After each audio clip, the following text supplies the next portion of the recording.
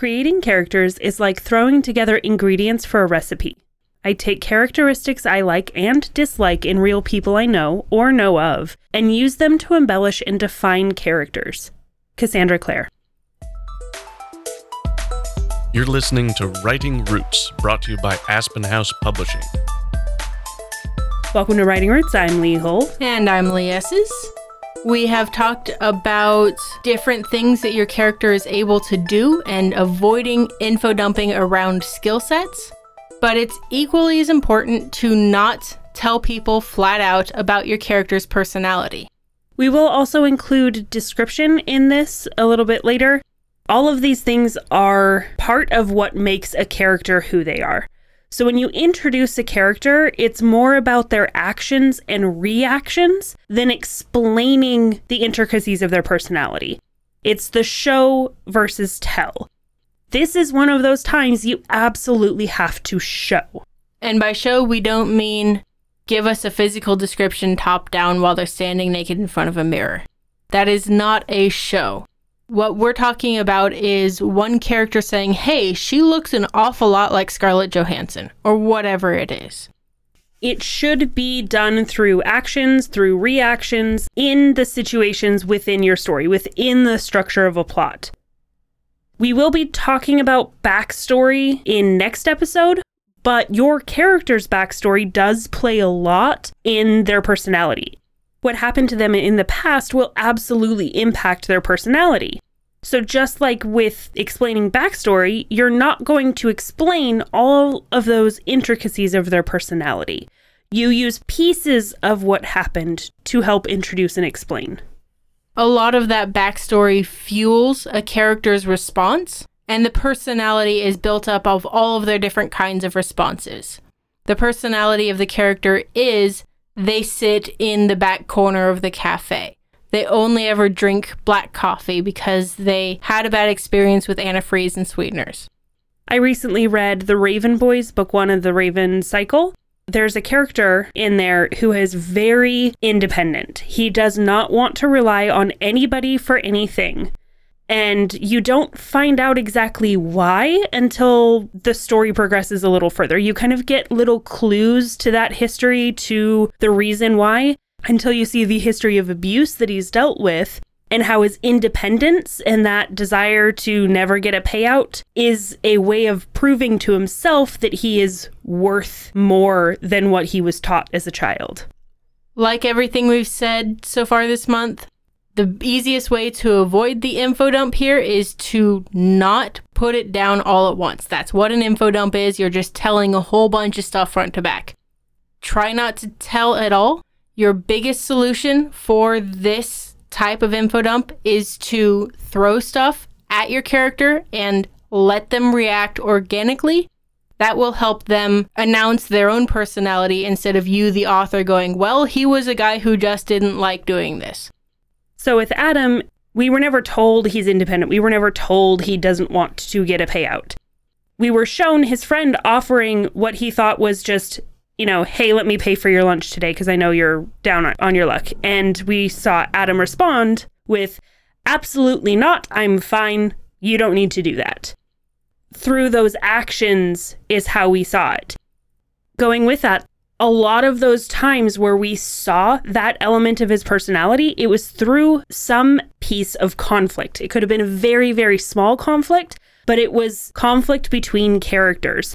That is a very good way for you to show your characters' personalities.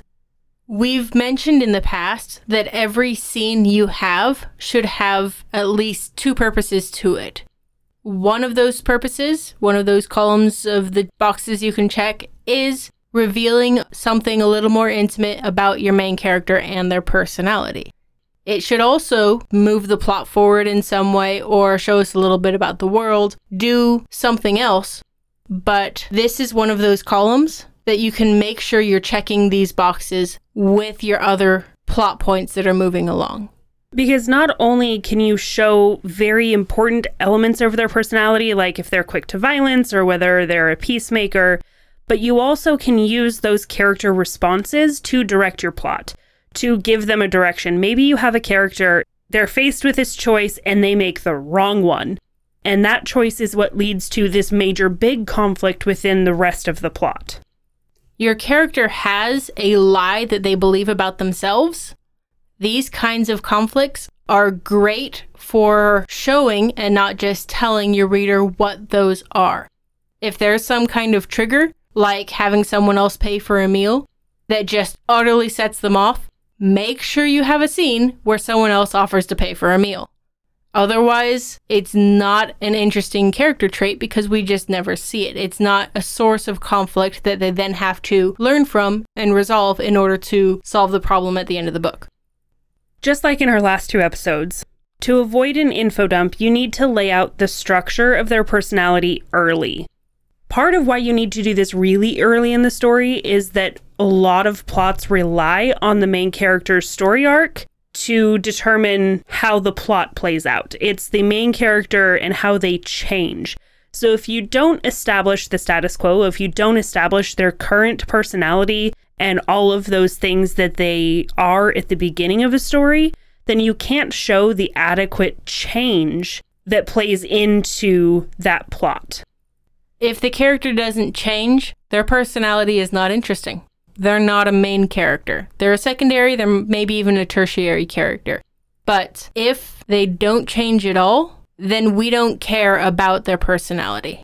Okay, maybe Han Solo's kind of fun, but it's that choice away from being the smuggler and into being the hero at the end that really helps us root for him. But we had to have enough opportunity at the beginning to see him as a smuggler, him making those choices that prove that element of his personality. I'm just going to say it, Han shot first. Absolutely. It was never a dialogue explanation of this is who Han is. We saw him shoot first. We saw him choose to be selfish and choose himself over other people at the beginning. So when you're creating your characters, give yourself enough opportunities to show those important aspects early in the story. Within Act 1, you need to be putting your character in situations that show who they are, the kinds of choices that they will make. So you can contrast that to the choices they'll make at the end. If you are going to have any of it in dialogue, make sure the character being described is not present in that scene. I can tell Lexi about what I know of Lee, but if Lee's in the room, it gets really awkward and weird. I mean, you can have the character in the room if your goal is to make it awkward and weird. In which case, yes, 100% lean into it. Awkward and weird scenes are a lot of fun.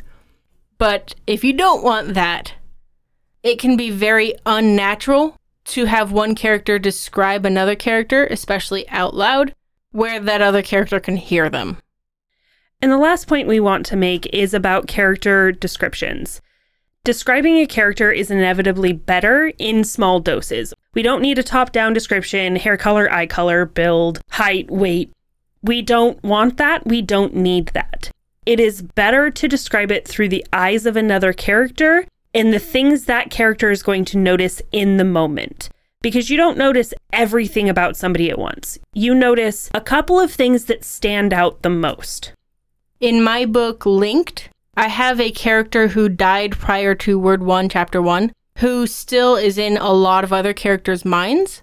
And so when this new character enters in, she has a very similar physique to this dead character.